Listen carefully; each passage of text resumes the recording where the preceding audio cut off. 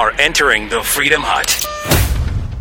We've got terrible double standards from the left on display. We know about this, but now it has hit a new fever pitch. They have rescinded activist Kyle Kashev's acceptance at Harvard because of comments he made when he was 16. What does this tell us about how the left will punish people for whatever they've done in the past? And also, Oberlin College gets crushed with a multi-million-dollar defamation judgment because they decided to go all social justice warrior. We got that and Iran acting crazy coming up on the Buck Sexton Show. This is the Buck Sexton Show, where the mission is to decode what really matters with actionable intelligence. One small step. Make no mistake. America. Ready. Great. You're a great American. Again. The Buck Sexton Show begins. Former CIA analyst. Former member of the NYPD. He's a great guy. It is Buck Sexton. Now. Welcome to the Buck Sexton Show, everybody. Always a pleasure and honor to have you here with me. I am coming to you live from the swamp, from Washington, D.C. And oh my, we have some things to discuss today. I know there's war drums. This is the classic, this is the cliche in the media about any problem with Iran. We'll talk about what's going on with Iran. We have updates on immigration as well to talk about. The Democrats starting to feel a little bit cocky, starting to feel like they can strut their stuff, a little bit of swagger, because some polls show that a handful of Democrats are ahead of President Trump. Don't worry, folks. They all thought that Trump was going to lose the last time. They'll convince themselves that he's going to lose this time, but I'm not worried. I'm not worried. We'll get into a bit of that little early election politics. But today I wanted to start with you with something that really does affect all of us, and it affects so much of American life right now. Now, we live in a society of double standards, that in the fight for the political and social and economic heart and soul for this country, the ideological left has embraced hypocrisy and double standards. There is the way that rules are enforced against somebody who is on the right, and there's the way that rules are enforced against somebody who is on the left. This is true top to bottom in society now. And now not everything is political, right? So if we're not talking about murder cases here or something like that, although that also can be very politicized. Don't even get me started on what's going on with the Central Park Five. And I've been telling members of my inner circle that I'm just gonna dig into all that stuff in the court case, and I'm gonna have to read the thousands of pages, and because I'm not gonna let this thing get rewritten. I'm not gonna let that history just get changed without someone at least being willing to say that this is wrong, what's being done, that this changing of history to fit a social justice narrative is wrong. But that's for another day. Right now, what we have is the story of Kyle Kashev. Now, I've met Kyle a couple of times. I don't know Kyle well. We talked a little bit at CPAC, and he's a somewhat shy young man who was one of the survivors of the Parkland school shooting, the Marjory Stoneman Douglas High School shooting that we've discussed many times before on this show. Recently, there was the news that the school resource officer who cowered in fear while the mass shooting was happening, he's going to be criminally prosecuted. And there was also, there's been a lot of news coverage and news stories since the event of the Parkland 5, I think they're called, the Parkland 4 maybe, the students who became very, very celebrated anti-gun activists, anti-Second Amendment activists after the Parkland shooting, including David Hogg, who you will recall was at one point given a type of invincibility where he could go out in the public square and say the National Rifle Association is a terrorist organization. It has the blood of children on its hands. Everyone who belongs to it is paying for the blood of children to be on their hands too. He could say horrible, stupid things. And if you said that he's saying horrible, stupid things, it was, oh, how dare you? He's a victim and he's just a child. And you're, boycott. They immediately go to the boycott machine. The left always goes to the boycotts because there's an emotionalism and a childishness and a selfishness and a nastiness that is at the heart of contemporary American liberalism. The left. People, they feel a certain way, and that's their truth. You see this. It's pervasive throughout their politics. They feel like something has to be this way, or they feel like something bothers them, and they're not necessarily going to even trouble themselves with making a reasoned or rational argument about it. It's just they feel, and therefore it must be. And if they feel that you must be destroyed because you disagree with them, well, then that's what will happen.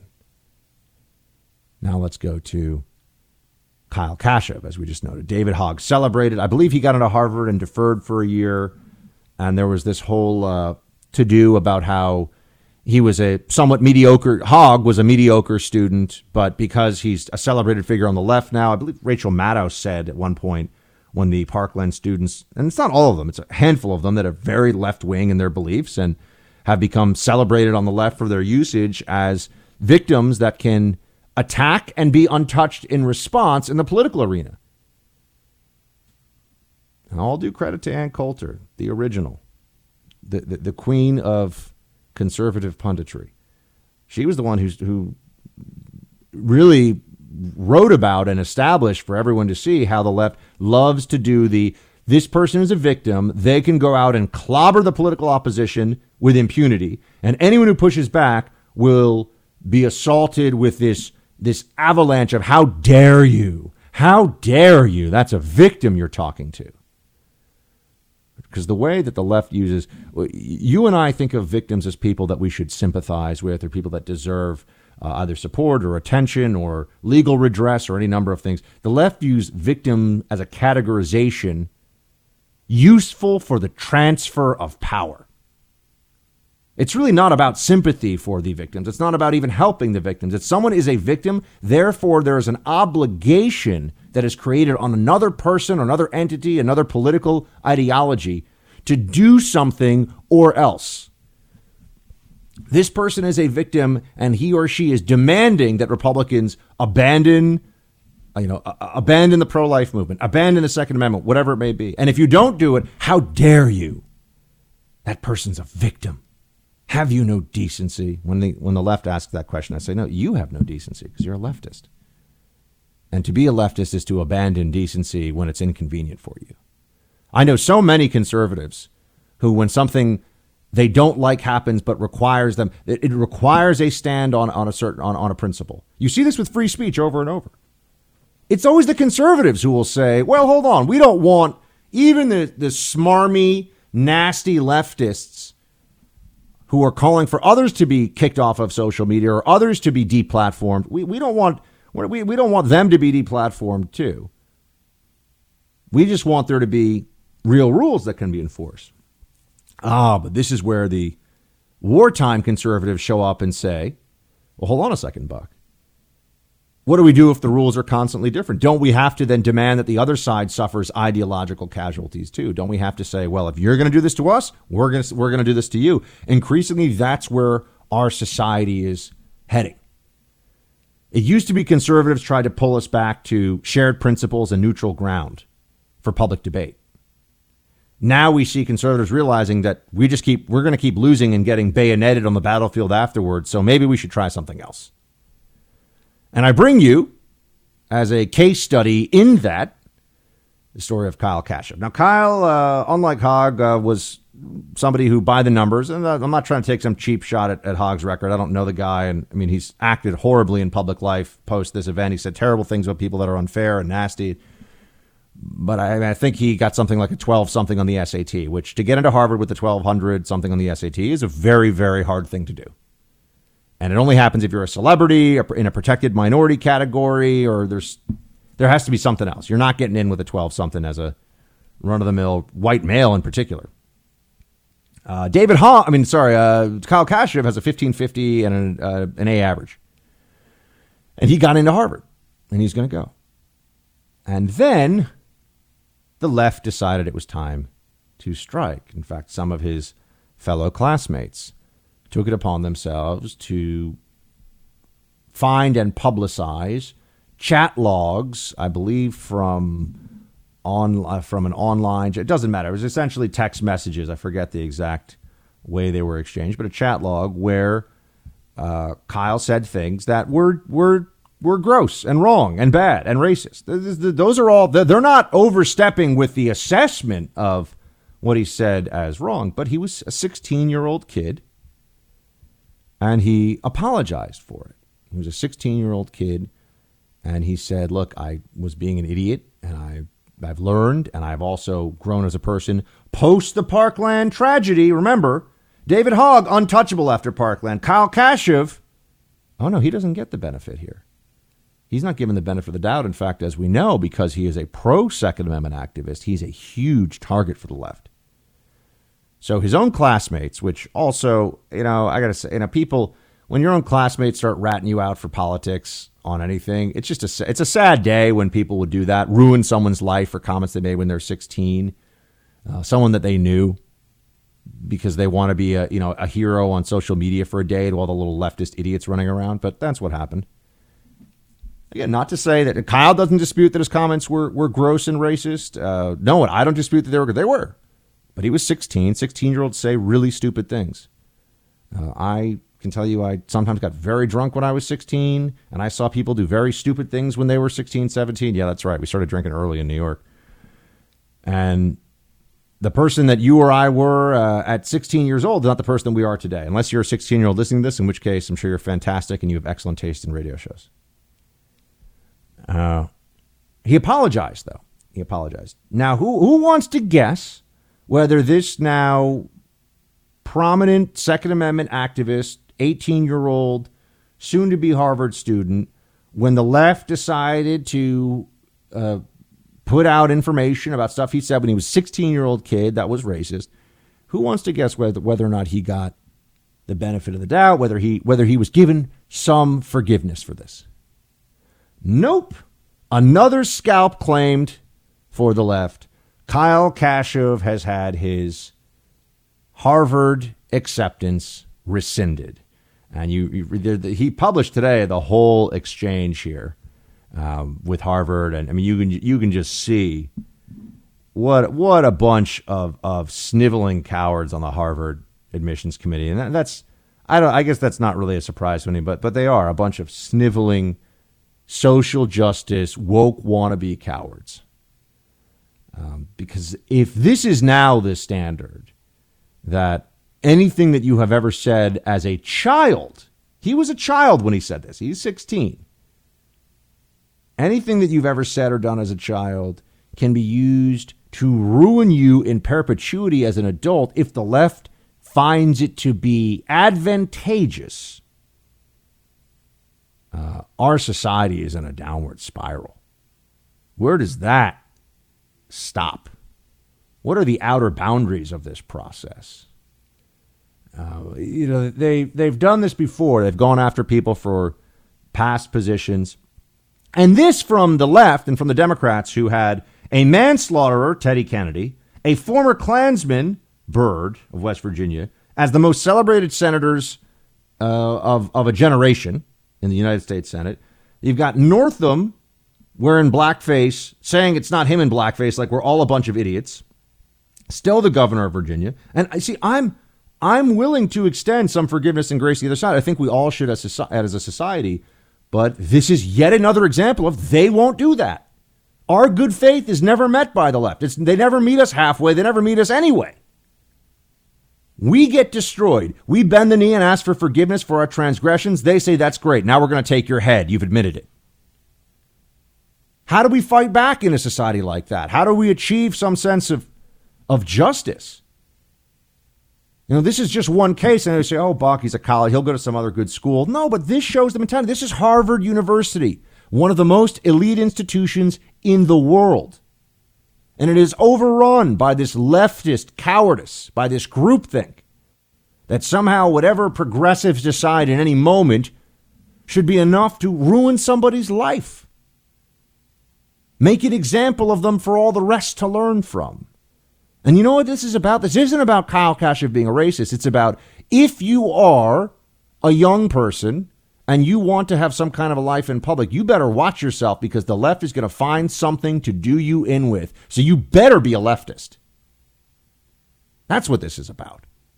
Otherwise, why is Northam still the governor of Virginia, folks?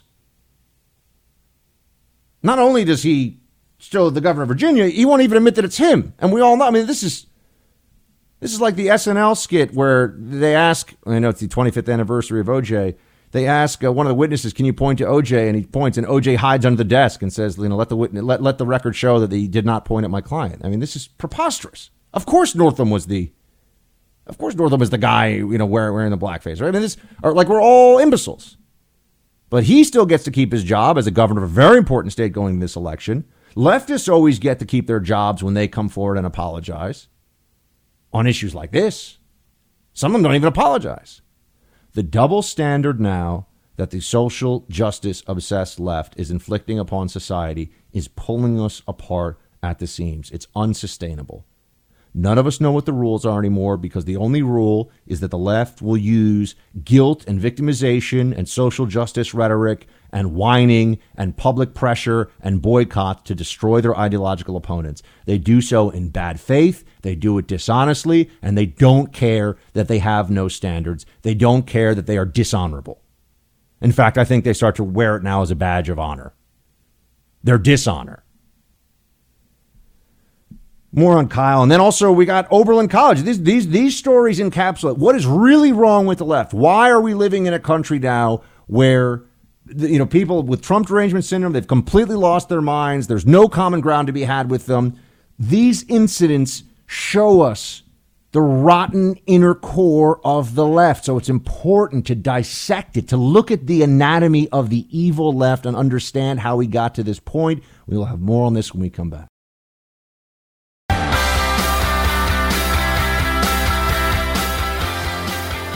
This is AC. I have OJ in the car.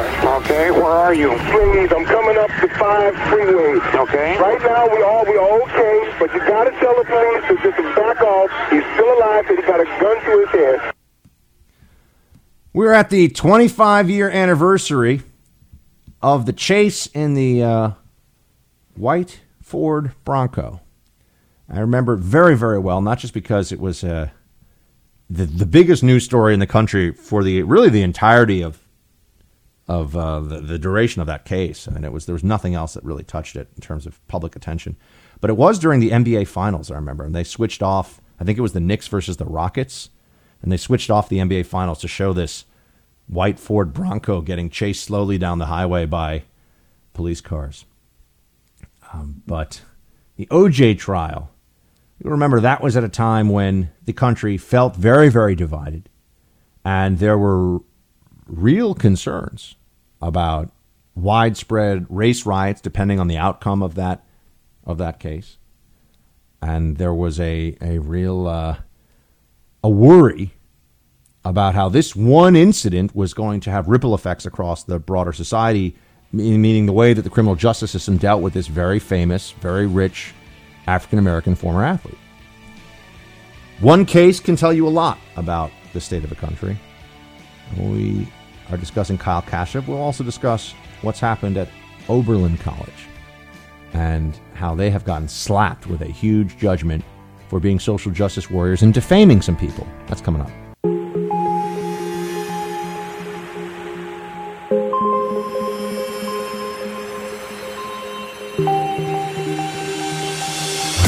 He's holding the line for America. Buck Sexton is back.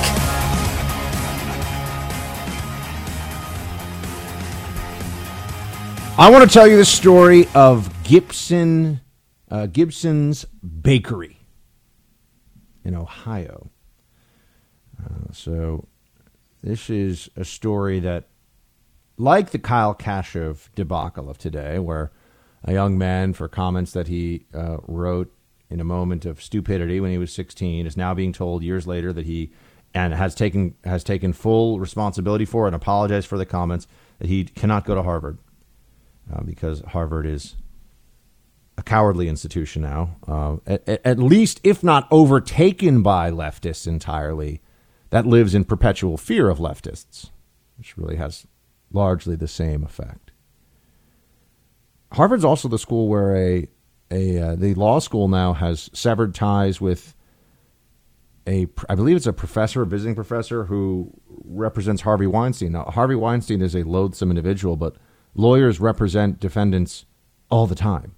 That's what they do. If we're now going to ban people who are lawyers in good standing, who do nothing wrong or unethical professionally, but merely have clients that are disliked, where does that stop? These are not rules that are able to be consistently enforced or should be enforced at all, but here we are. Harvard should be ashamed of itself, but instead it's a massively powerful and influential institution with $20 billion or so to its name and its endowment. Which brings me now to Oberlin College. Now, Oberlin is one of the schools where you'll often hear me make a quip or a joke about how bizarrely left-wing and social justice oriented it is. It is the school where, for example, there was an outrage about the cultural appropriation of Oberlin serving sushi in the cafeteria. Yeah, you can't serve sushi in the cafeteria, man. Sushi's Japanese, but like maybe you can serve California rolls because that's from California. But this is what they believe. This is what students get outraged about there. Heaven help us all. The story of Gibson's groceries, Gibson's Food Mart and Bakery is what it's technically called.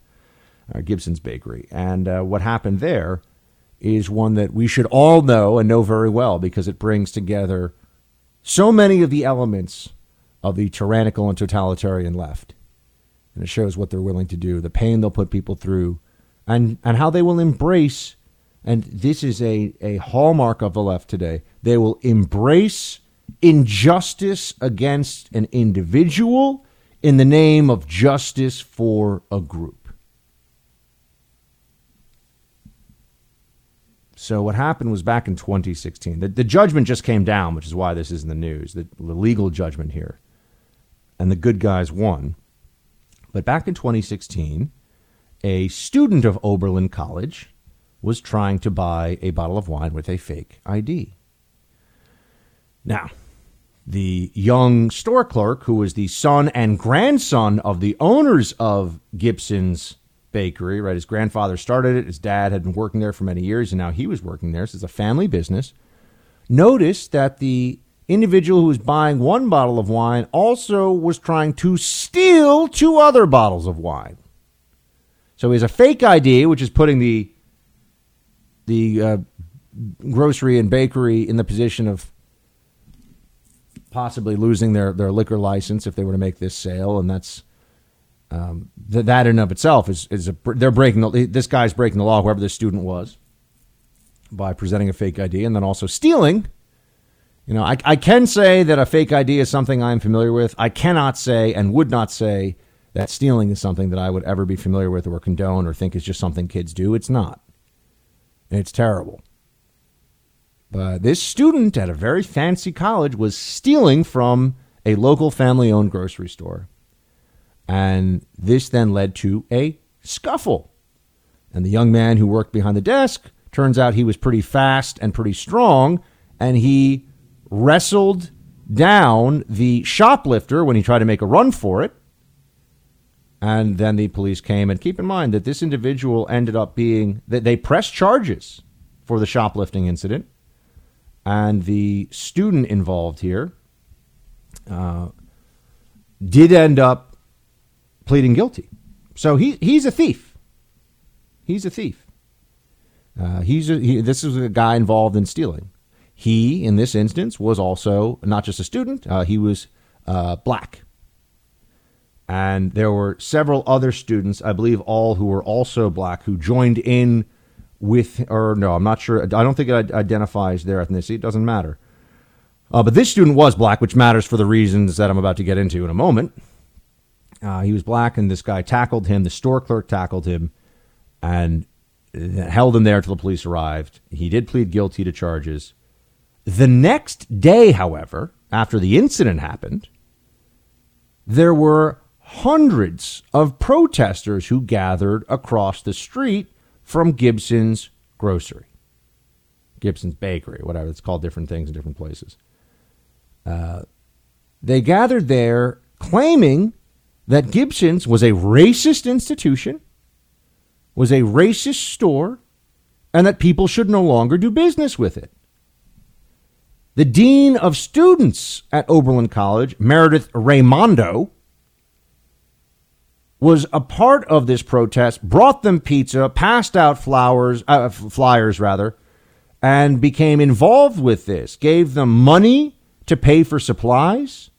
So the school was assisting, aiding and abetting, you could say, in a protest outside a family-owned, multi-generational little bakery in a little college town where everyone's yelling that they're racist because a black student tried to steal stuff, was tackled, and arrested for it. I am willing to bet that the store clerk, had he seen a person of any ethnicity trying to steal from him, would have had a problem with it. And I don't even know how these protesters, well, I'll get into the way they justify this kind of behavior. But the claim was not that he was innocent. So now, is it the position of the dean of Oberlin students, Meredith Raimondo, and these hundreds of protesters, that it is racist to confront somebody who is a thief if that person is black? Is that their position? Because otherwise, it's not clear what their position is. The guy did steal, and he was confronted for it, and did plead guilty to it, and there's no dispute on the facts of that. But Gibson's needs to be punished. And not only were there students involved in this, but the college, Oberlin College, Wokeness University, you could say, or Wokeness College. I don't know if it's a college or university. Oberlin's known mostly for music and for social justice lunacy. But Oberlin decided that they would no longer buy any baked goods from Gibson. So the school now, remember what happened here. Black student steals, gets tackled, police arrive, arrest him. He stole. That's what happened. But racism. That's where the story, but racism. How? It's not clear. Racism. And now the school takes action against the bakery and will no longer buy their baked goods. These protests go on for some time, and people are handing out flyers that they're saying that the store was racist and that people should stop shopping there. Now, let's understand what this really means. They're now in a small town. There's a store, small business, operating on, I'm sure, razor-thin margins, probably barely making payroll. And for doing absolutely nothing wrong, this family-owned, multi-generational bakery now has hundreds of students with the university backing them and giving them supplies and money and sending faculty members to be a part of this, claiming that this bakery is racist. What more horrible thing could they even come up with? Does anyone think that this could not have resulted in Gibson's closing down, people losing their jobs, maybe the owners of Gibson having to lose their home as a result as well, can't pay their mortgage, no longer have an income stream? A jury ended up hearing a defamation case here, and they didn't buy Oberlin trying to defend itself by saying that they were allowing the free speech of the students, because we know that's not what happened. You look at the case, you look at the facts, it's clear. Oberlin wanted to jump on the bandwagon here. Just like the faculty at Duke University during the Duke lacrosse gang rape hoax, because that's what it was, a hoax. Duke lacrosse, the Duke administrators and Duke professors signed a letter, and this is terrible, and it shows the systemic racism in society. And I don't know what they thought it showed, but it was a hoax. So it showed nothing other than a lot of professors on these campuses. They're so cowardly. It's so rare for these tenured academics and these overpaid administrators at these universities that have just, all they do is talk about social justice. Meanwhile, they're the reason that a lot of young Americans are locked in debts they'll never be able to pay. There's that. And while they're paying themselves and their faculties fat benefits and great salaries to do very little and be effectively unfireable as long as you're a leftist. But back to the facts of this case at Oberlin and Gibson's Bakery. Dr. Raimondo who is the dean who was helping the students, handed out flyers that said things like, "Don't buy. This is a racist establishment with a long account of racial profiling and discrimination," end quote. Does anyone want to take a guess right now how many complaints of any kind had ever been lodged about Gibson's Bakery, officially to the police or just to the college? A complaint of any kind that there was racial profiling or racist behavior at this decades-long bakery in this little town in Ohio. That's right. You all got it right. 0. Never. Never once a complaint about a racist incident. Never once a complaint about the owners or anybody involved with this. It's just a bakery, folks. Just people trying to make nice cookies and bread for people, sell it to them so they can pay their bills and they can eat good bread, and everyone goes home happy. That's all it is. It's a small business. It's people working hard to try to be able to provide for their families, and a bunch of brats and a college brat who's a thief and a criminal took it upon themselves to try to ruin these people, to ruin them, to ruin their lives, take away their business. And Oberlin College was a part of it, magnified it, helped pay for it, publicized it. Well, Oberlin College got taken to court. And Oberlin, I can tell you, and I am very happy to see this, has been hit with a $33 million judgment for defamation for being a part of this social justice mob that tried to destroy a family-owned small business for no reason other than the leftists on campus were looking for a target. There was no racism here. You had somebody who was a thief and should have made better choices, getting caught and getting punished. That's not a racial issue. That's a don't be a thief issue. But the college didn't see it that way.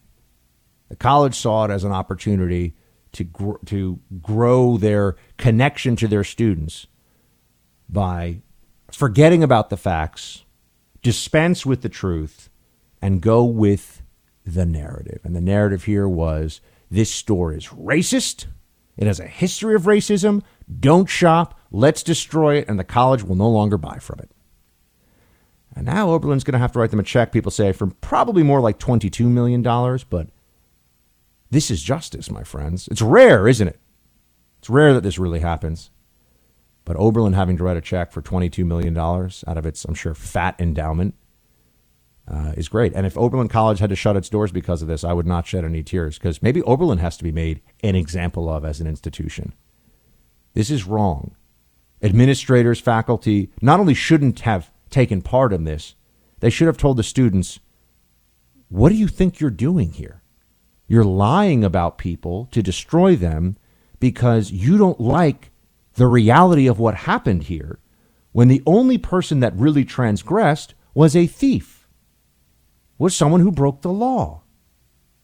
And I would note, broke the law in a way that it does hurt business. Theft hurts businesses.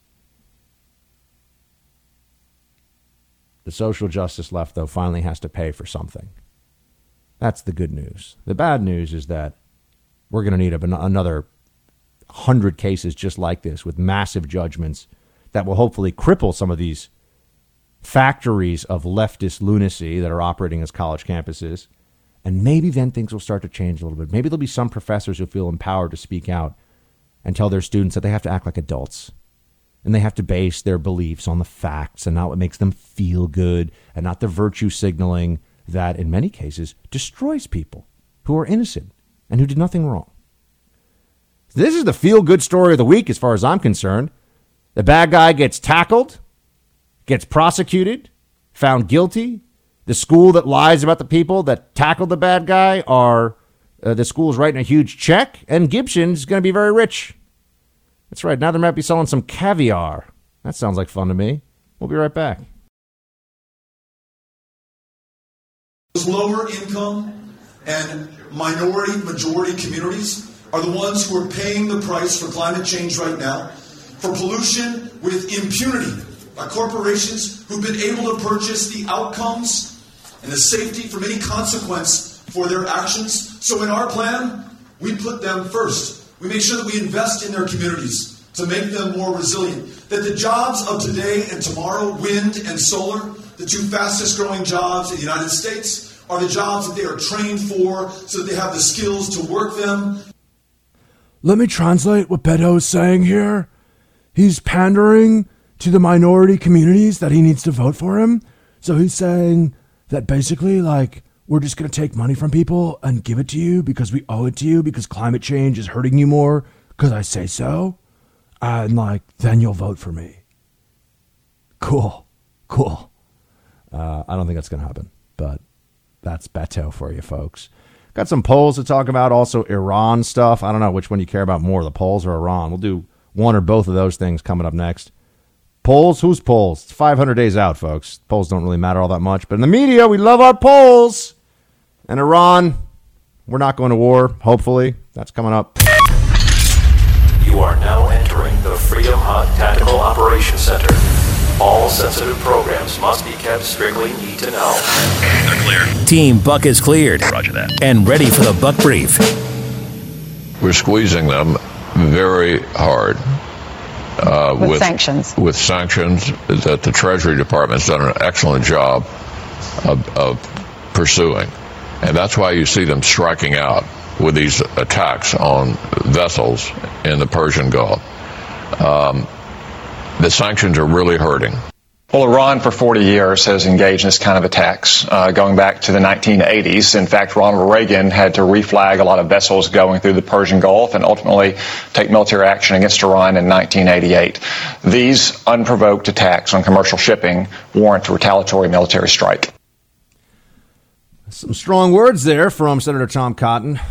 And the situation with Iran in the Persian Gulf is getting more tense by the day, and we're now looking at the possibility of Iran intentionally and egregiously and flagrantly violating the now, granted, it was part of an agreement that we've now pulled out of, but Iran had agreed to not enrich uranium to a certain level. It said it will soon, as a retaliation for what it feels is the U.S., well, pulling out of the deal, and also all of our comments about Iran attacking these oil tankers.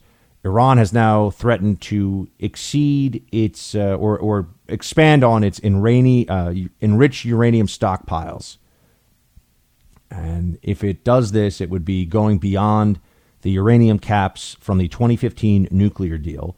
Now, this is happening while the Europeans are desperately trying to come up with some way to salvage that deal, and the Iranians are hoping that their pressure, both the saber rattling, well, more than just that, their attacks on these vessels in the Persian Gulf was actually technically in the Gulf of Oman, I believe, which is just outside of the Straits of Hormuz.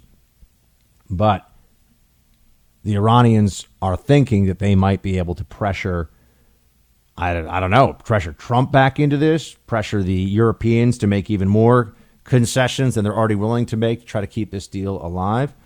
Let's just understand this. It's very unlikely, at least to me, that President Trump is going to give in to any of this nonsense. And the Iranians are playing with fire. Before I tell you what I think is really at work here and what's happening, let me just say that there's a common fallacy. You see this in much of the media when dealing with any Mideast dictator or theocracy, that the other side, in this case the mullahs in Tehran and the Guardian Council and the true power at the top of the Iranian regime, that the other side is really smart and savvy, thinking strategically, and they don't make mistakes. The Iranians, the Iranian regime, often acts in a reckless and thuggish manner, has made plenty of mistakes, and in that sense, there's a good and a bad. The good is, well, we're not working across the table from some chess champions here that will just outthink us on every move. That's, I think, for most of us, a heartening thing. But on the bad side of the equation, it means that there can be miscalculation. It means that the Iranians could do some stupid stuff that lead us to do some stuff in response that then escalates and cycle of violence, so on and so forth. And that's why Tom Cotton's saying that there should be a military strike as a reprisal for what they've already done. Shows you just how serious the situation is. But now I step back and I say that the Iranians can so quickly threaten to put themselves on a breakout trajectory to nuclear weapons, to a weapons-grade uranium enrichment, which would be they'd get to 20% again, and that from there it's very easy to get to weapons-grade uranium. So they can start building up those stockpiles. And this is what we've been worried about all along, those of us who thought this was a really bad deal, that an Iran that can quickly just turn on the spigot to 20% enriched uranium, and then from there, it's just a quick jump to weapons grade, which means that they have the stuff to put into weapons very quickly. That's a big problem for us. This just shows you that all the Obama nuclear deal really did was hit a pause button with Iran's nuclear program and get no change in Iranian regime behavior. If anything, just made them emboldened, certainly made them richer, opened up economic markets to them. And there was no good faith from them as a result of this. They did not change their behavior. They continued to fund terrorist proxy armies all across the Middle East. The Obama deal was, speaking of lacking strategic thought and making bad decisions, the Obama deal was a really bad deal. Trump was right to pull us out of it. We're seeing this now, but my concern remains that there will be some escalation of this that then leads us to think that, well, we're going to have to do a whole lot more militarily. And I'm going to say it. It's a red line for me with this administration. No more Mideast wars. No, we're not going to topple the mullahs. We're not.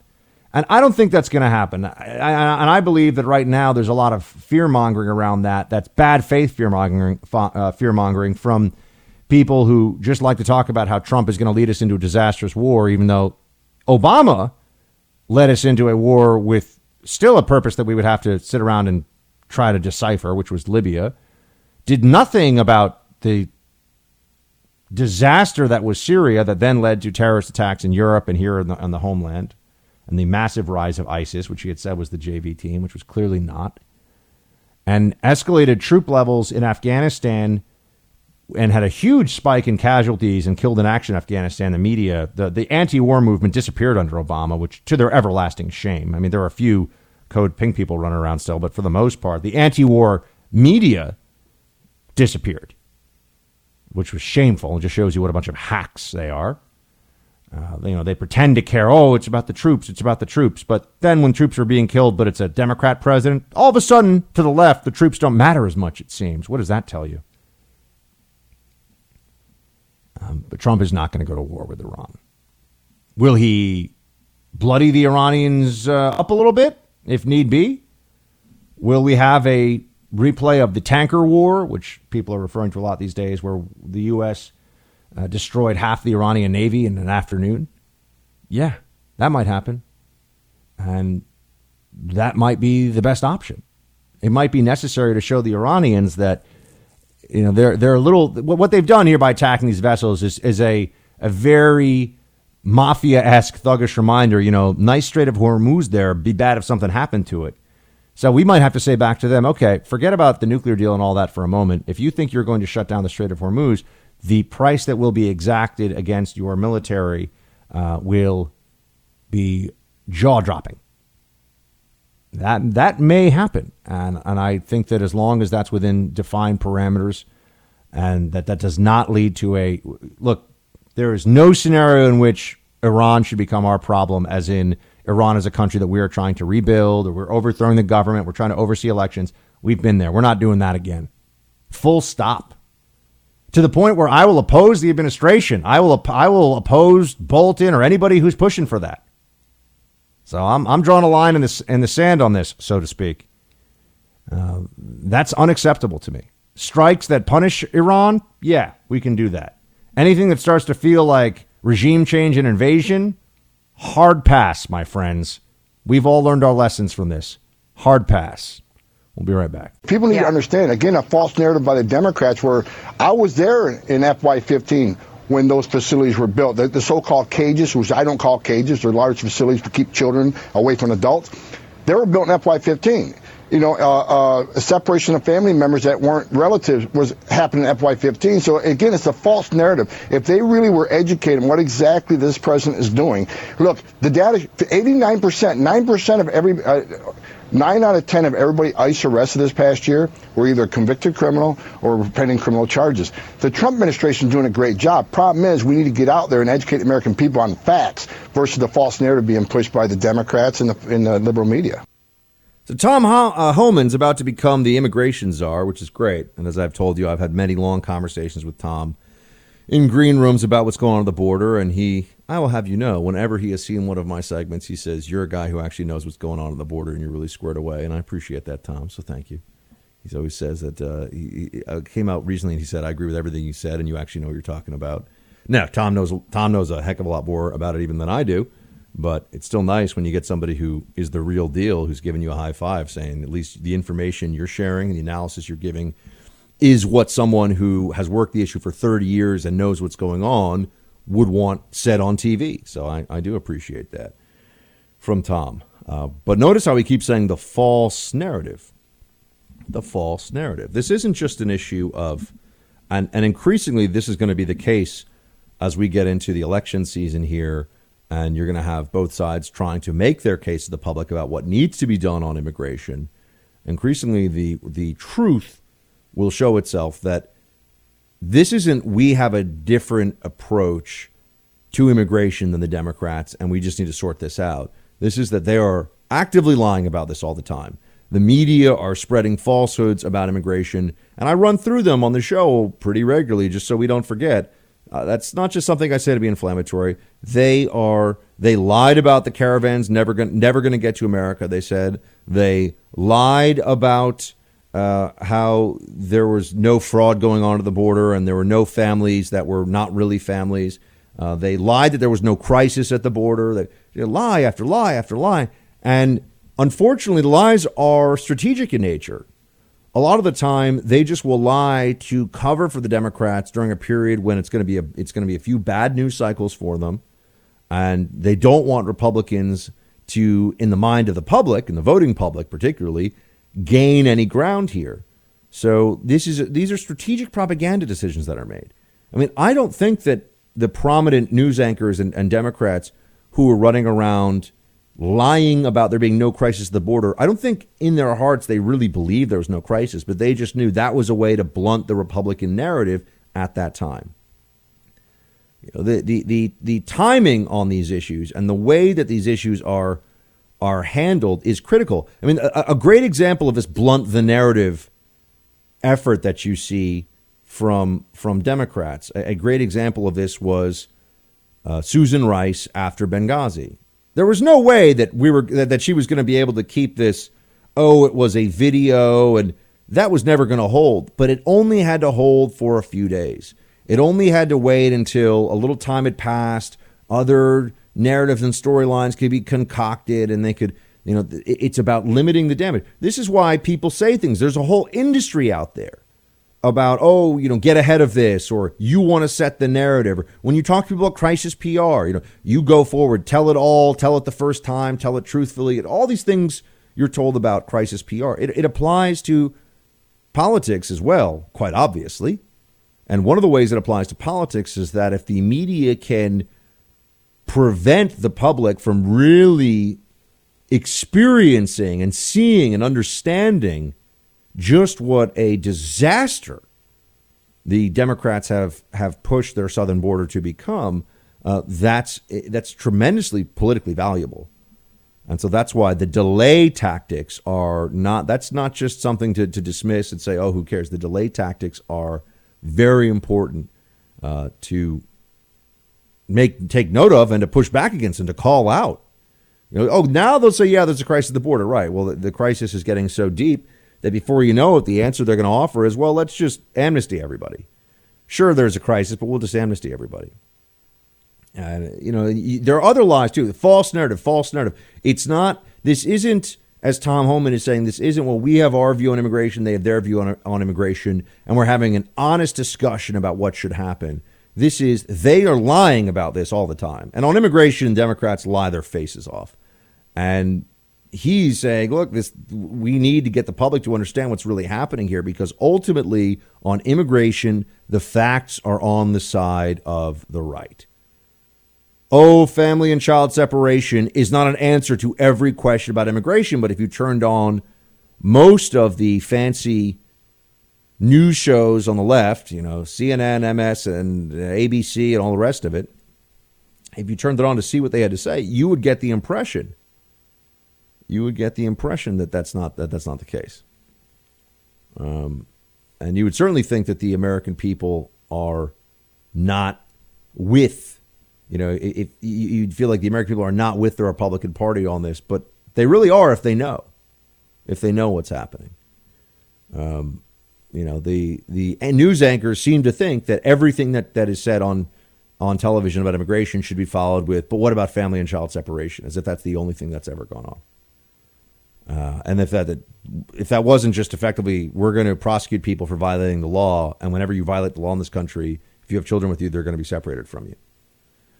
Here's what Tom Homan says. Sanctuary cities, another area where there's just lies told all the time. People say, oh, there won't be law enforcement cooperation from the immigrant community if there's any enforcement of the law against illegal aliens. Says who? Who? Polls? Who's polls? Who? Says who? They don't have it. I know. That was Michael Cohen's greatest moment of glory, and it has definitely gone downhill since then. But here's what Tom Homan, immigration czar to be, here's what he says about DeSantis and Florida sanctuary city policy. Play 22. The Governor DeSantis did exactly the right thing. I hope it catches on, because what he did will result in the citizens of Florida being more safe. Look, the bottom line is, when you knowingly release a public safety threat back into the public when they could be removed from the United States because they're here in violation of federal law, that's a stupid policy. Because anybody that's watching this show can go to Google right now and look at what are the recidivism rates right now. 50% of criminals will reoffend the first year, up to 75% will reoffend within the next 5 years. So why not take those people who are in the country illegally, already disrespect our laws, commit a crime against a U.S. citizen? Why not remove them from the country and enforce our laws, and that makes the communities much safer? I agree with Tom, but here's another one. Why not just enforce our laws? If our laws are bad, we should change them. But if our laws on immigration are not bad and we choose not to enforce them, then we are accepting a state of lawlessness. And that is what the Democrats have done. Now, what could the GOP do at this point? I mean, it's all in. The only person who can get anything done is Trump. That's why he's trying with tariffs in Mexico. The only person to do anything is Trump. We know the Congress is not going to be able to move on this in a meaningful way. They'd much rather have this to be an issue that they could fight it out and get into each other with for trying to raise donations and all the rest of it. But here's Mitch McConnell, Cocaine Mitch, on Democrats and their obstruction. Play 23. I think they're suffering from Trump derangement syndrome. Whatever he's for, they are reflexively against. But this is humanitarian. This is not, we want to build a wall. We think the president's made a good case for that. That's not what this is about. This is just the humanitarian part of the problem on our side, obviously, of the border. Cocaine Mitch, it's not just humanitarian. It's rule of law. It's security issues, national security. It's counter-drug policy. It's the opioid epidemic. It's funding of the cartels. It's human smuggling and human trafficking and the burden put on communities of illegal aliens flooding in and using public services and not adapting effectively to their new societies because they come in under illegal auspices. And there's a lot, Mitch. It's not just about the humanitarian component. And this is where Republicans worry me. There are a lot of Republicans that are just simply not strong on immigration. And the only hope we have of dealing with this crisis comes down to one person, Donald Trump. You clearly believe there was a group of people working against you. Do you think President Obama was behind it? I would say that he certainly must have known about it because it went very high up in the chain. I'm not going to make that statement quite yet, but I would say that President Obama had to know about it. Very simple. It's very simple. There was no crime. There was no collusion. The big thing's collusion. Now there's no collusion. That means it was a setup. When you look at Strzok and Page, and they're talking about an insurance policy just in case she loses, that was the insurance policy. Let's look at what we know about the whole Russia collusion situation. Let's look at what we know.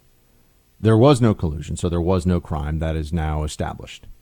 To the degree that we could ever establish this, we've had a special counsel, we've gone through everything. It's not there. There was no collusion. Okay. It was a setup. There were individuals involved in this process who lied. They got fired from the FBI. Their text messages show they had bias. Their text messages show there was politicization. It was a setup.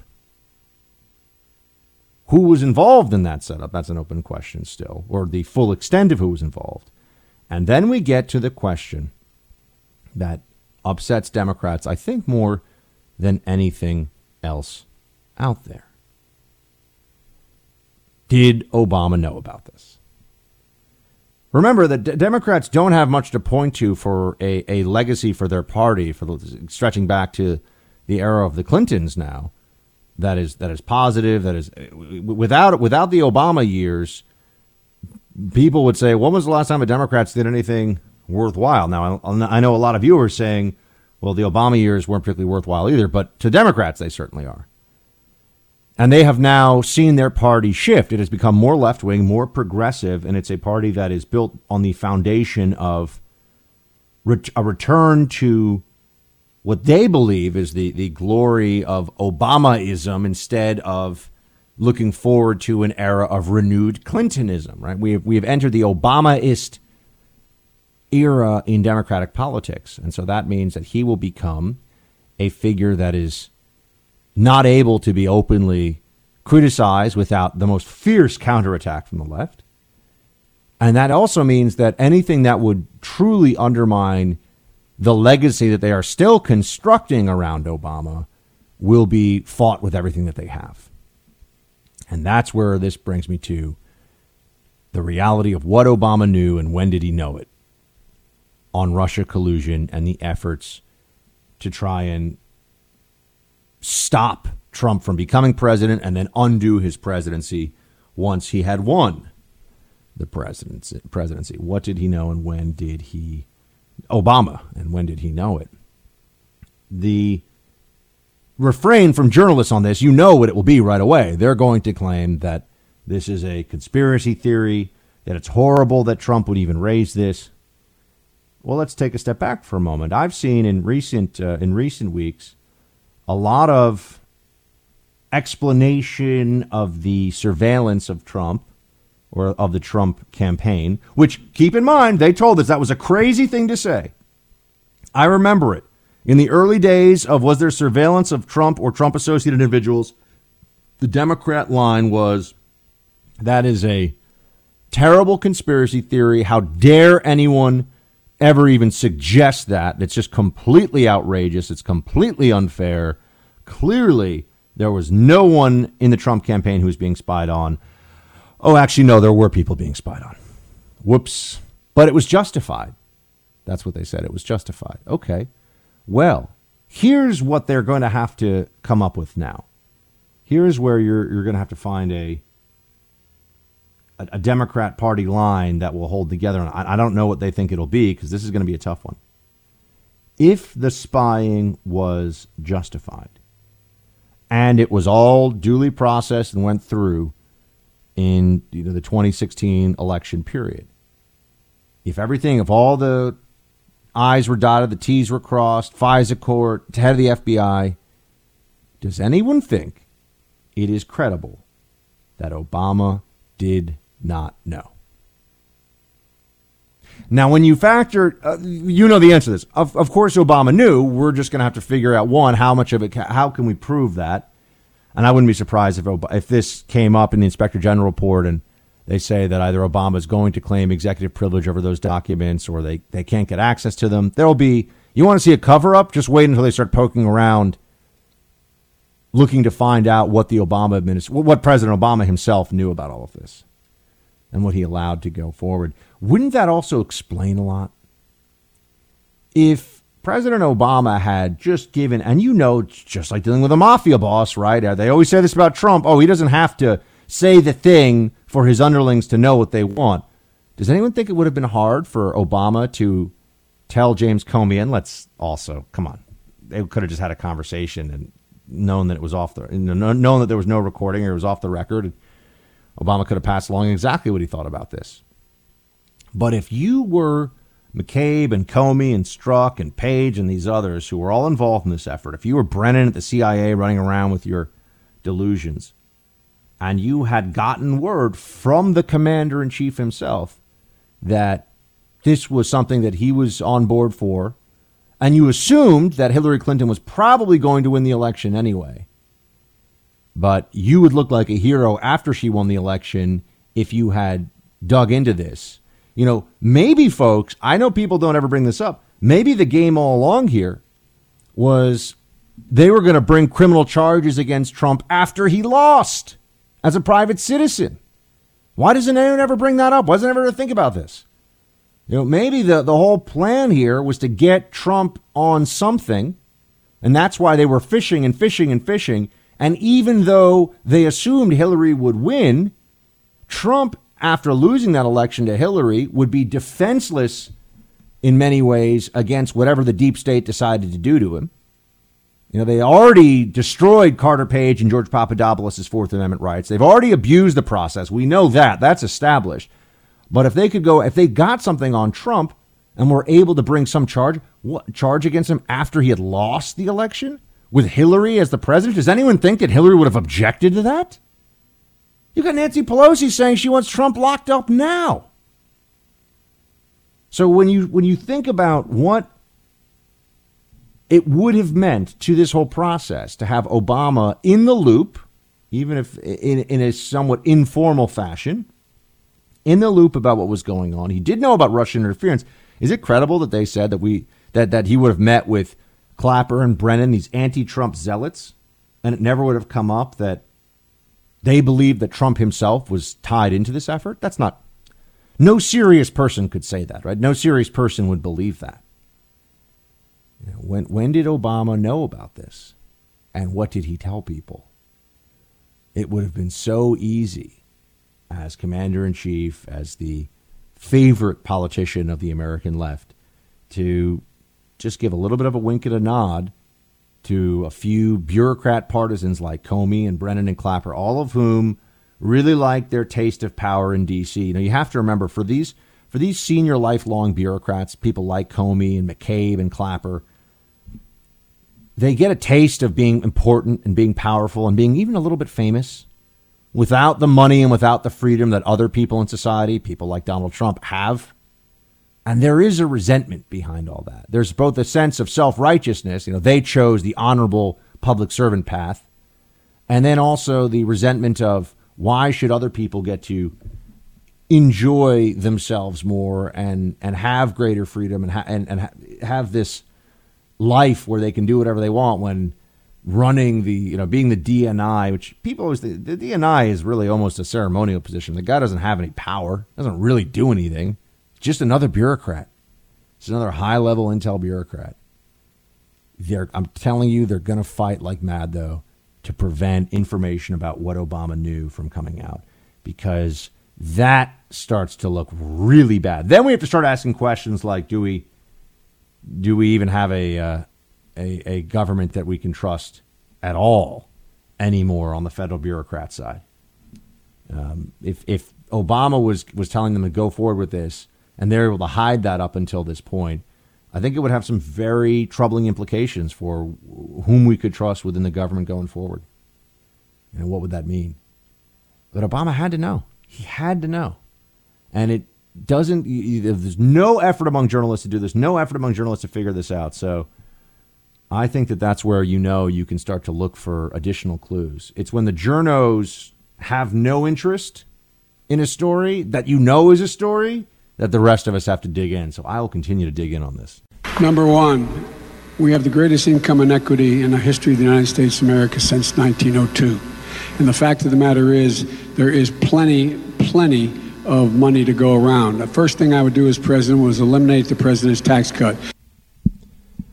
First thing Democrats want to do, folks, just like the first thing Republicans want to do in the other direction, the first thing that Joe Biden's going to do is raise your taxes. He's going to take more of your money. He's going to tell you you're going to get more in goods and services back from the government. He's going to tell you that, this is what fairness is, that this is the way that it has to go if we're going to live in a more fair society. Well, you say, well, what is fair? And who determines what constitutes fairness? The answer is, well, the Democrats who are in power. The Democrats who think that they have a better handle on what each and every American should have or be allowed to have. There is plenty of money to go around, he says. This is, unfortunately, at odds with our mounting national debt. And this is a bipartisan problem. I will say that. This is an issue that we have yet to seriously tackle as a society. And there's another component of this, too, and that is I know this is an unpopular topic with a lot of folks, the intergenerational theft that our system is currently allowing. Let me explain. For some of you who are the boomer beneficiaries of this, get frustrated. This is just the truth. That the programs right now that are dependent on government spending, that are so popular, are not paid for.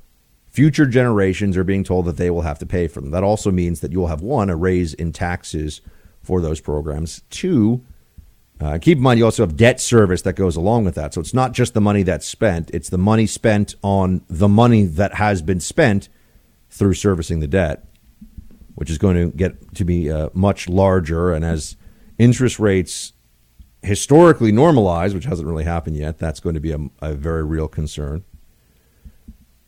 But there's going to be a whole movement afoot of people saying, well, hold on a second. Why am I paying all of these taxes? Why am I paying for these social programs that I'm not going to be able to have? I'm not going to be able to enjoy. Social Security is probably fixable. They have to make a few tweaks to it. Medicare is not. And Medicare is something that can't continue as it is indefinitely. And yet the Democrat Party is essentially now a Medicare for all party. So their choice here, or their decision, would be to double down on this even more. But there's not plenty of money to go around. The math does not add up eventually. We're going to have to start cutting spending. Have to think about this. And on the intergenerational theft issue, there's also a very interesting study that came out over the weekend. I forget. I think it was either in CNBC or Bloomberg or one of these things, where they looked at what it would take in the 1970s if you put aside 5%, if an average person in a major U.S. city put aside 5% of his or her income, how long it would take to have a down payment on a house. And in cities like Los Angeles, New York, Chicago, you name it, you look at the major cities, but particularly cited were San Francisco, I think, New York, and Los Angeles. In the 1970s, an average person putting aside 5% of his or her salary a year would have had a down payment for a mid-price for the market house in 5 years. So if you come out of school and you're making an average salary and you're living in Los Angeles and you save 5% a year, in 5 years you're going to have a down payment for a house. You'll be 27. You'll be able to put a down payment for a medium-sized house. Does anyone want to guess what that number is now for major cities in the United States? It's closer to 40 years. So if you are an average wage earner trying to get into an average home in Los Angeles, New York, San Francisco, you are going to be putting aside 5% of your income, which, given the rate of rents and all the living expenses, that's not easy. You're supposed to 5% of your income aside in savings for a house, 5 or 10% of your income aside for 401k. It's not easy stuff when you start to really look at it. And you're going to have to save up for about 40 years before you have, remember, that's not buying a home outright. That is a down payment on a home. 40 years. I think it was 36 years in New York City. This is a problem. And this is not a problem that people are going to say, they're going to want to believe, oh, that's just the market speaking. No, it's not. Because there's been federal government policy stretching back for 70 years of incentivizing housing construction, and build all these different loan programs and efforts and incentives to get to a home ownership society. This is what we're supposed to be, in a home ownership society. And then you have in some of the major cities and some of the major urban areas another issue that comes up, and that is that they're trying to limit the housing supply because housing scarcity is necessary to keep the prices of what are overwhelmingly boomer-owned homes, which are often used as ATM machines via things like a home equity loan. They got to keep those prices high, so there's a lot of regulations in place and a lot of policy that's counterproductive to prevent new housing from going in. Now, this is true in cities. This is not true in rural areas, and I'm not saying this is the same across, but this is true in New York City. It is true in San Francisco and Los Angeles. There are these it's true in Portland. It's true in these more mid-sized cities now, too. And you might say, well, Buck, but the young people just need to move where exactly? The jobs are increasingly, new job growth is concentrated in the major urban areas, too. So you're drawing young people into major urban areas. You're telling them that they have to save up for 40 years before they can have a down payment on a home. You know what they're going to do at some point when the voting bloc gets large enough? The millennials, who are often made fun of by boomer-controlled media, are going to turn around and say, the answer is just to have the government pay for all this stuff, and it'll be somebody else's problem. This is how we get closer to socialism. The boomers have effectively set up a system that is turnkey for democratic socialism. We're pretty close to it now. I would really like to see a return of major and worthwhile debate in public. And there's going to be a lot of talk about how these Democrat debates that are coming up are somehow going to serve this purpose. But I don't think that that's true, because the Democrats are all effectively playing for the same team and just doing variations on a theme. I want people with diametrically opposed points of view, and I really mean this, diametrically opposed points of view, who are representative of large constituencies, who have a lot of power, a lot of public influence over the discussion that's going on national level issues. I want them to have to defend their ideas and to have a real discussion and to have a real exchange about who's right and who's wrong. I don't like this echo chamber effect that our society has fallen into, where everyone's only preaching to the choir. Now, I also don't agree that it's a good thing, and I just went through a year of this at the Hill, to have a forced neutrality in discussion, or at least a forced civility where you can't say what you really want to say because it will inflame the other side too much. No, I want people to be able to say what they want to say about issues of public importance, about the things that matter. And we should start to push for this. And I think one of the only ways to get it is to call people out. Alexandria Ocasio-Cortez is a perfect example. She's someone who I believe, well, and this is why she won't debate someone publicly, but if forced to defend the talking points and stream of consciousness left-wing babble that she shares on a regular basis, if forced to defend that, her positions would look foolish and would crumble very quickly. And I also want to know, maybe I'm wrong about her. Maybe she's a more adept debater, or maybe or some of her ideas I should think more about myself. But I want to know that. I'd want to see that. Now, I think that's very unlikely, but I would want to see. But she has been out there recently making a lot of noise on a lot of issues that, for me, are just indicative of somebody who is never really tested in the public sphere. It's one of the reasons I am so completely exasperated with and disgusted by mainstream journalists in this country, is that they all run around talking about how they speak truth to power, they hold power accountable. When was the last time a journalist, other than somebody from Fox News, other than a conservative, just a so-called neutral journalist, asked Ocasio-Cortez a tough or challenging question? I cannot remember it.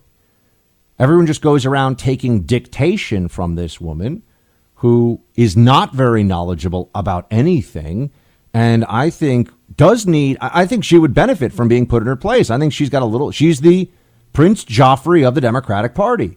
You know, if you step out of line, she puts her little social media minions after you, and that's that.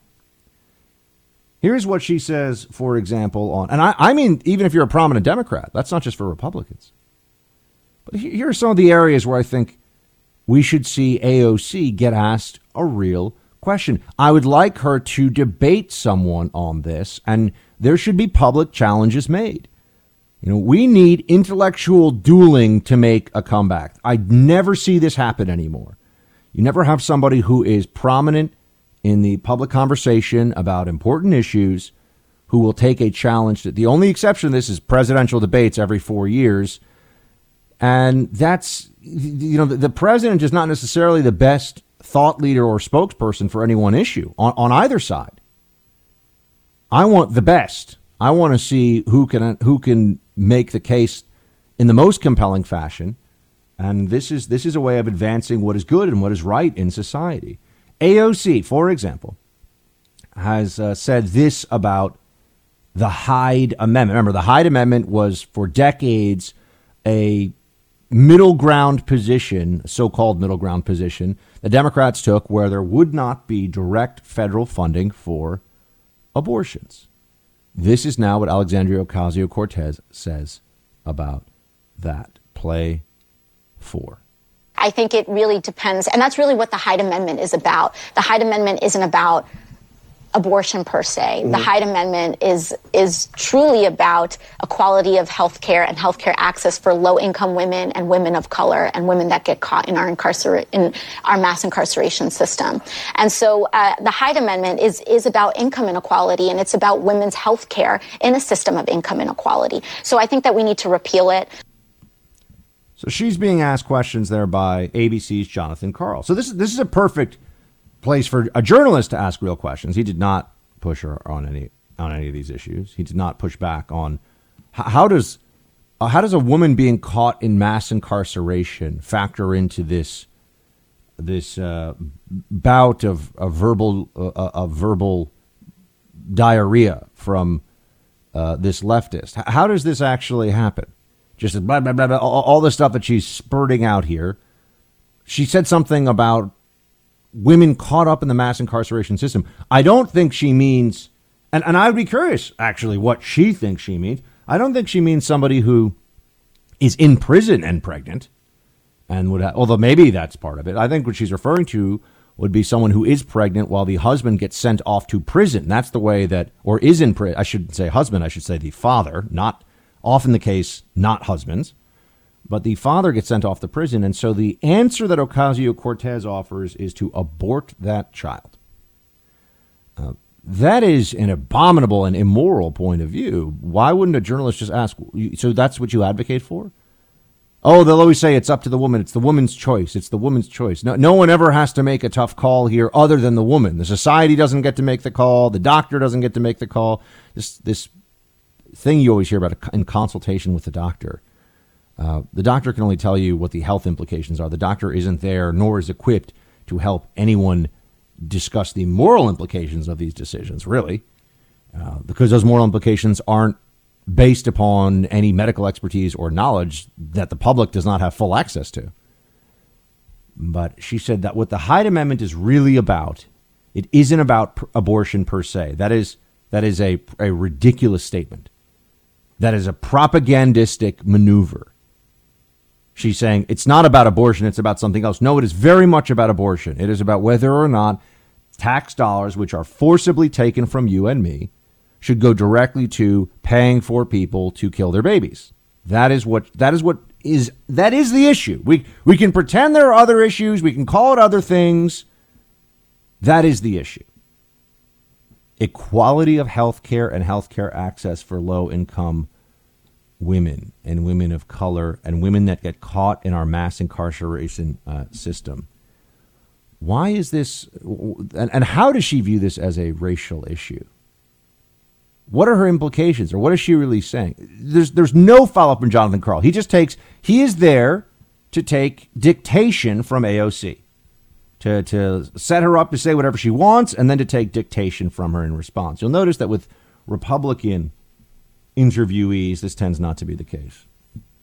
But yeah, the Hyde Amendment isn't about abortion. Someone should publicly challenge AOC to a debate on how the Hyde Amendment, which is about funding for abortion, isn't about abortion. That should be the topic of conversation. Let's see how she does with that. And then AOC on Joe Biden, given everything that we are hearing about the Me Too movement still. And, you know, I was talking to a woman recently who went off about how, she was a liberal. And she went off about how there was society is moving closer and closer to the Handmaid's Tale all the time. And it's just bizarre feminist anti-male propaganda that you're constantly hearing. You've got that thread in society right now. And then you also have this effort to act like there are not these Democrats with very important Democrats to the left, people like formerly Bill Clinton. He's not important anymore. But Joe Biden, that there's not something strange or bizarre about the behavior. And I would just say this. I do believe that Biden shouldn't be chased out of public life for what we know about that he's done with women, because I don't think that double standards that hurt the other side are something that any of us should embrace. I do, however, just want to note that if he were a Republican, they would say that he should have to quit. And they would yell and scream and boycott and threaten and everything else, because the left has no principles. But here's what AOC says about Biden's behavior. Play 5. I don't think that voters think that he is necessarily guilty of sexual misconduct or anything like that. But I do think that there may be some discomfort, especially seeing some clips this week and, a week before, telling a 13-year-old, telling her brothers to watch out for her. And I think there are some things with female voters that it's just not quite locked down. And I think that there's some ways to go, but this is also a cultural evolution, I think, that we're having as a country. So I don't think it's necessarily about being punitive in these ways. But I do think, like in all issues and with all demographics and in all electorates, it's not about right and wrong sometimes. It's just about whether feeling like someone gets it or not. So they're saying he doesn't really get it, but he shouldn't suffer any consequences. From what I remember, the comment he made to that girl that she brought up that didn't strike me as all that odd or bothersome. But now this is my main point about it. I don't know what is bothersome anymore, really. And I would offer to you that in the era of because it's all about power and power dynamics. It's not really about morality and decency and kindness and respect for each other. That's not how the left now uses the Me Too movement. And note that a lot of the most prominent cases of Me Too abuse were very connected, very powerful leftists, Democrats, friends of the Clintons, friends of the Obamas, media people who were revered, who were treated as the best in their fields, amazing individuals by the left. We shouldn't just skip past all of that now. We should keep that in mind. But she's saying that, AOC is saying that Biden, his behavior makes people uncomfortable. Just remember that if it were a Republican, they would say that he should quit. He should be done. And the way that they misconstrue the locker room talk that Trump had on that Access Hollywood tape, that's a perfect example. They always make it sound like Trump was saying that he was sexually assaulting women. That's not what Trump said. I'm a guy, I know what he was saying. He was saying that he can be very sexually forward and aggressive with women, and that they let him because they're okay with it because he's famous. So they're always playing games with this. They're always changing the standards around. But AOC gets away with saying insane things on a regular basis and never gets challenged. Journalists don't challenge her. They don't ask her to explain these things. She just babbles on and babbles on. And if you do publicly go after her and her ideas, not her as a person, if you go after her ideas, you're told that you're a bad person, you're a racist, and you're a sexist. And that's the America we're supposed to live in now. Workers should have more say and be sitting on the boards of large corporations. Yes, I do. Do I believe that we should break up some of the major banks on Wall Street and support credit unions and community banks? Yes, I do. So I think really one of the things that we have to look at is the fact that power in this country rests with just a handful of people. Well, I guess We'll just address the elephant in the room. I don't believe that our current economic system actually works. Capitalism by design is extractive, and in order to generate profit in a capitalist system, something has to be exploited. That's land, labor, or resources. And I think that we're in late phase capitalism, and we know it doesn't work, and we've got to move into something new. And I believe in community ownership of land, labor, resources, and distribution of those resources. And so whatever that morphs into, I think is what will serve community the best. And I'm excited to usher it in by any means necessary. By any means necessary, Denver City Council member Candice DeBaca, or Candy, what is her name? Candice DeBaca, I think it is. Remember the Denver City Council. Now, you might say, Buck, who cares about the Denver City Council? Point is, you got Bernie Sanders, who right now, based on the polling we're seeing, is beating Donald Trump in some of the key states. Although that will change very quickly. You'll see a bump for Trump as soon as he starts campaigning and starts taking the fight to the other side. But the things that were being said here by this woman and by Bernie Sanders as well, ideas like community ownership, that this is we have an economic system that doesn't work. Who has an economic system that does work? That's what I would like to know. Whose economic system do they really want us to mirror and adapt to? Who should we be more like? I'm curious about that. They never really give us clarity. They just run through the talking points, and we're told that if only Bernie Sanders says a handful of people have all the power in this country. Okay, well, who's the handful of people?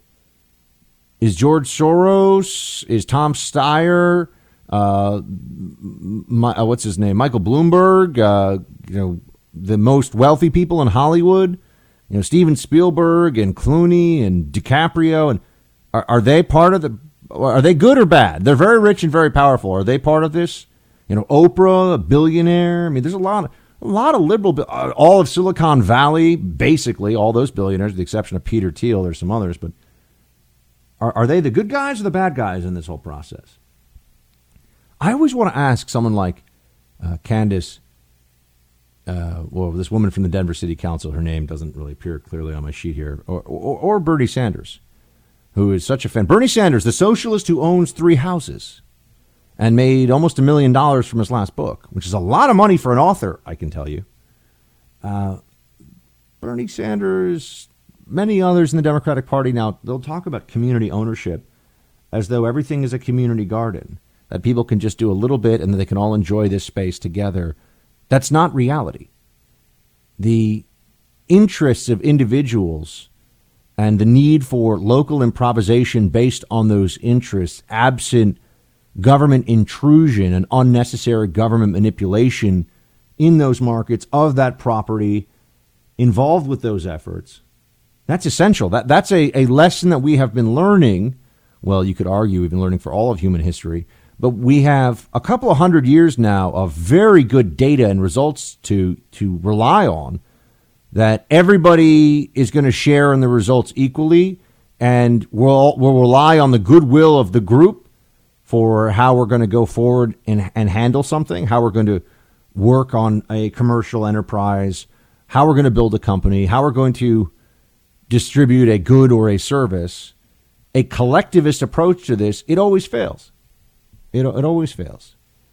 I would ask you, would you rather live, or would you rather rent a home from somebody who had been living there for years and now is renting out their home, and they're going to get all of the rent, they're going to get all of the benefit from your signing on to live in that home? Or would you want to rent a home from a collective, like a community group where you got 1,000 people that all own less than 1% of the home, and they have no real incentive to do anything? Do you think that home's going to be in better shape or worse shape? Is it going to be in a state of constant renewal or a state of disrepair? We know this. Individuals react. Human nature is based in individual incentive and ingenuity. That's just the truth. Individual responsibility. That's why Marxism, contemporary American liberalism more and more, is built on a faulty foundation. They're just wrong about the most fundamental truth, which is that human beings, first and foremost, care about themselves. I've got good news. Well, at least I think it's good news. Good news for me. Turns out that the dad bod is, according to a survey, as published in the New York Post, reputable newspaper, the dad bod is more attractive to women than rock-hard abs. That's right. Here's how the Post sets this up.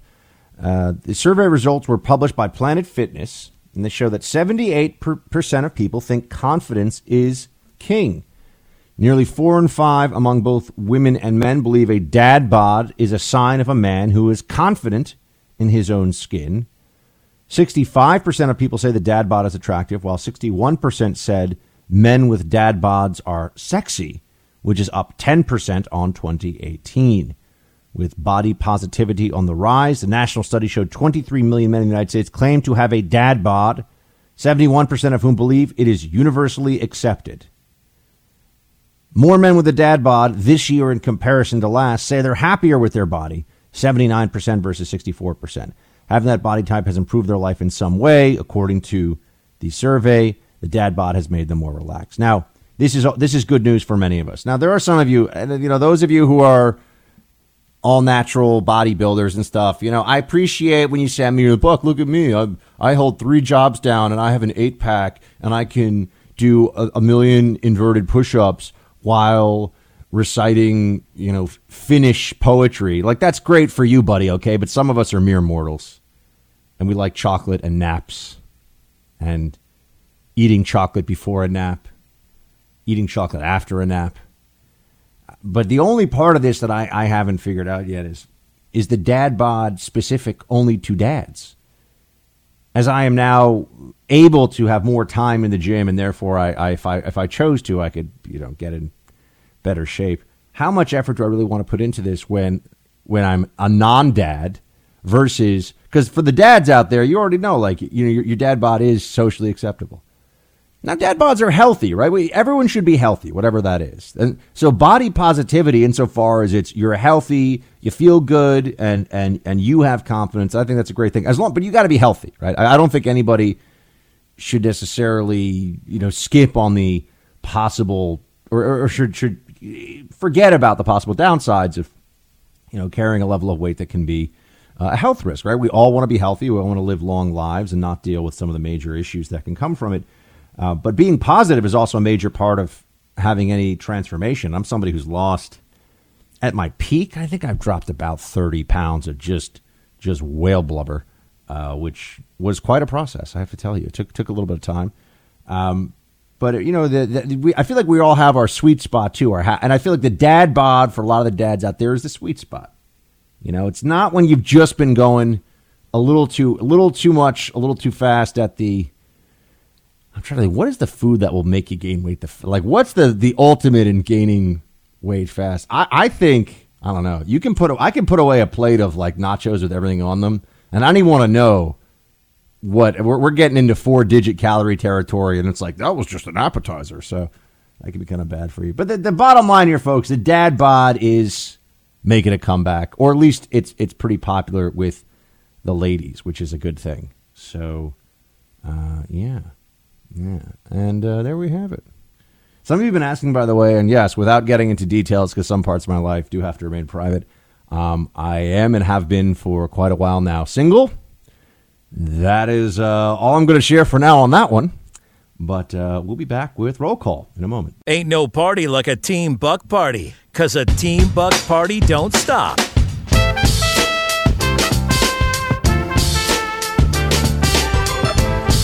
Yeah, we got Buck turned up to 11.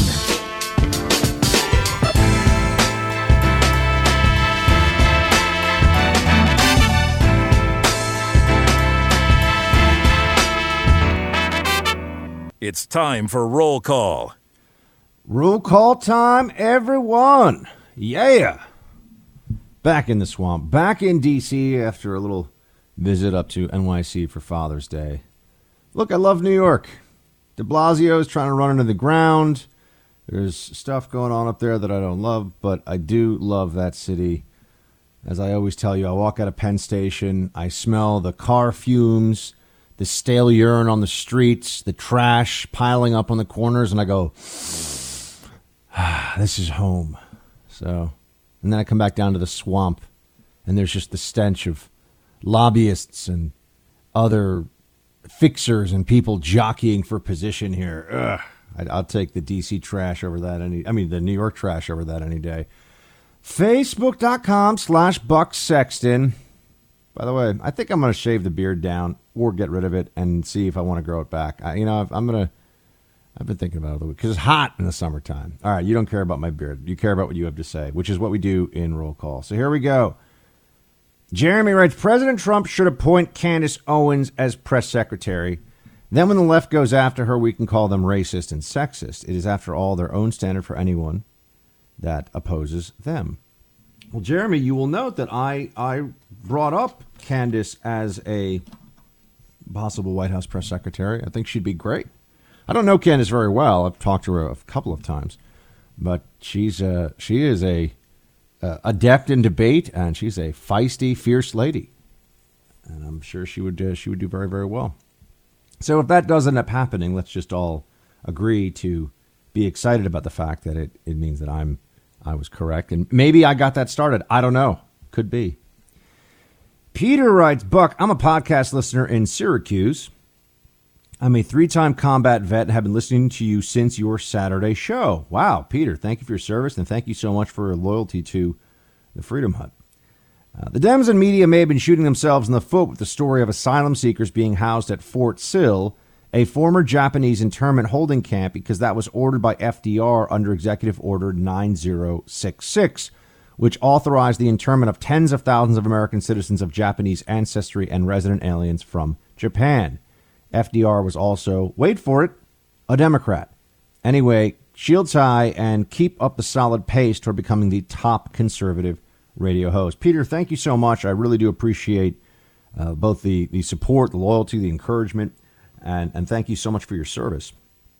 As for FDR and what he did, there's such a rewriting of history that occurs with some of the more famous Democrat presidents. You see this with FDR. You see this with Woodrow Wilson, who was a straight-up racist. Woodrow Wilson was a racist in the way that Democrats pretend all Republican politicians are racist, which is to say, a real racist.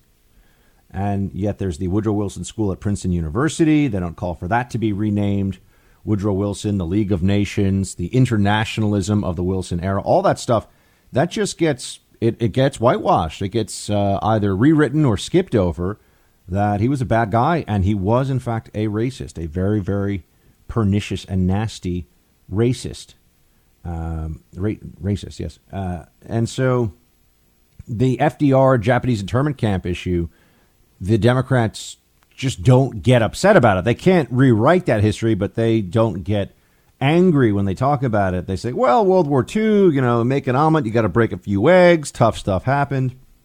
But the children, immigrant children that are being held in the military base, and the headlines of that from Time Magazine as where Japanese internment camp Japanese internment camp detainees were sent.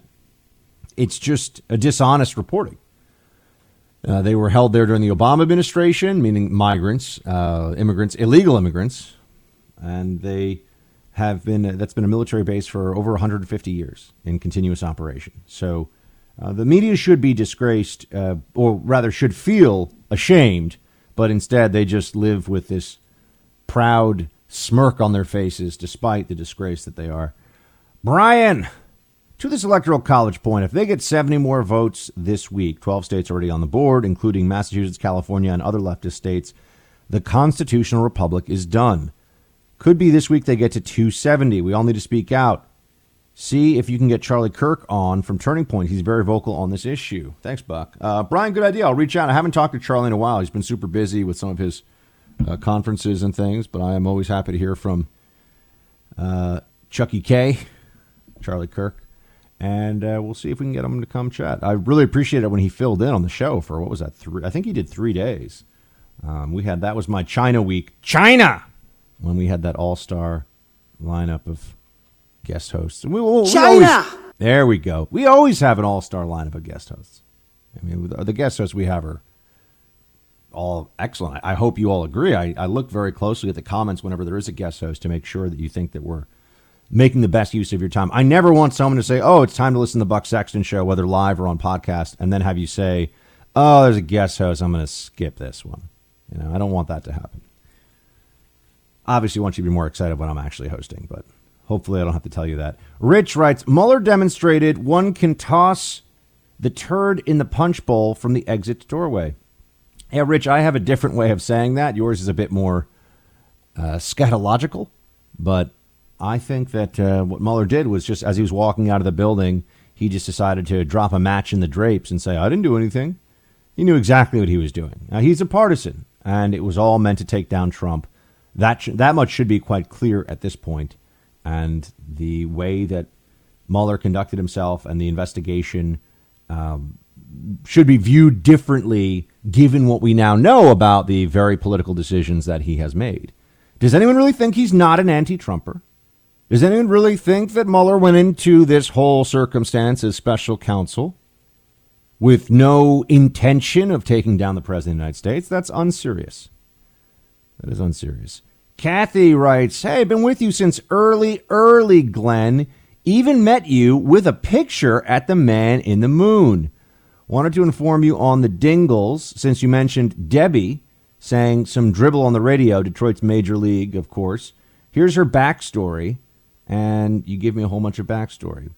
Love the show. Kathy from Michigan. Kathy, thanks so much. Yeah, Man in the Moon. That was, I guess that would have been, I can't do the math right now, 6 years ago or something like that. 5 years ago. That was good times. It was 4 or 5 years ago, I think, and it was down in Salt Lake City. And I did get to meet a lot of you. It was fun. I was in Salt Lake City, walking around the streets, and people came up to talk to me, and I appreciated that. I always like it when anyone from the team sees me. I was like, oh, sweet, that's fun. Thank you so much. And I tell you, I know when it's Team Buck, when it's somebody from this radio show who listens, they know that I want to talk to them, and they can give me a hug or a handshake or a high five or whatever. When it's people that used to know me from CNN, like they'd watch me for a moment when they were on the elliptical machine, they'd look at me with these curious eyes, like, do I know this fellow? I'm not sure I like him. I think his positions can be a bit problematic because I'm a lib. Becky writes, I know how much you love chocolate and hate mosquitoes, so I hate to send terrible news. Uh-oh. But mosquitoes actually pollinate cocoa trees, so we kind of need mosquitoes to keep the chocolate flowing. Hope to see you sometime during your L.A. travels. Shields high. Well, thank you, Becky. As of right now, I'm planning to be out in L.A. a little bit in August, so maybe I'll be able to do some kind of impromptu Team Buck meetup out there. I'll just always a good one for those of you who are on Instagram or Twitter. You know, sometimes I'll say, all right, I'm going to eat some barbecue at this place, and I'll just go do it. Or I guess in LA it wouldn't be barbecue; it would be organic and sustainable fish of some kind, not farmed fish, like fish that's line caught, but only from a species of fish that's not being overfished, because I don't want to be part of the destruction of fisheries and lack of sustainability. Don't want there to be too much mercury in my fish either. Man, it's tough. Once you start getting down into the seafood stuff, you can really drive yourself nuts trying to do the right thing. Michael, right? Buck, I was just having a little fun with you. I enjoy hearing your movie opinions. I do. Michael, you're setting me up, making me feel like I'm about to get some nice stuff, and then he keeps going. I do, however, think you have bad taste in music. You seem to like pop music more than you like the classics, i.e. Bob Dylan. Yeah, Mr. Tambourine, sing a song for me. I'm sorry, Bob Dylan's terrible. Bob Dylan is terrible. That's right. You heard it on this radio show. Yes, you can get mad at me because you know I'm right, so you'll come back tomorrow. Yeah, Mr. Tambourine. It's awful. Awful music. People say, oh, he's the poet of his generation or whatever. Please. That's enough of that. If he's a poet, he should be writing poems. Michael goes on, you said Trainspotting was a bad movie. I love those movies. However, my socioeconomic experience and culture growing up was different than yours. I actually been listening to opera music lately. What's your opinion on that? Shields High. Michael, I've been to a lot of opera. Not a lot. Well, I go to the opera once a year, but I've been going once a year for about the last 8 or 9 years. So I've been to the opera a bunch of times. And the opera is quite an experience. The music is amazing. If you go to a high quality opera, I've been to the Metropolitan Opera in New York City many times. It's very fancy. It's quite an experience. If you're ever in New York, I would say get tickets to the opera. Maybe skip the latest kind of cheesy Broadway show. And some of the Broadway shows I know are great, but some of them are real corny stuff. Go to the opera. Go to Lincoln Center, and go to the Metropolitan Opera there.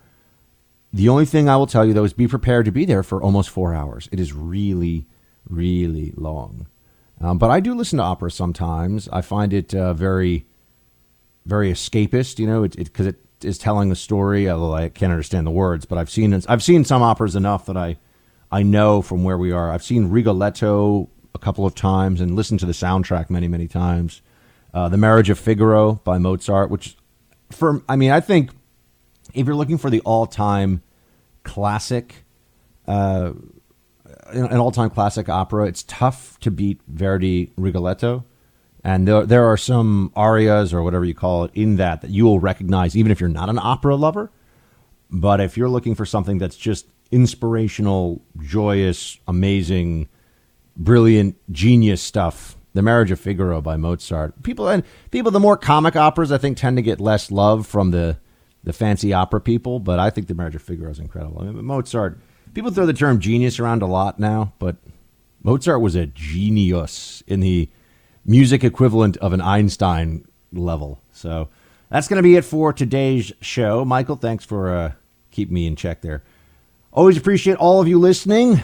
Please do share the podcast with a friend this week. It would be it'd be a favor to the Freedom Hunt. We would very much appreciate that. Easy to do, easy to pass around. We will talk to you tomorrow. Shields high.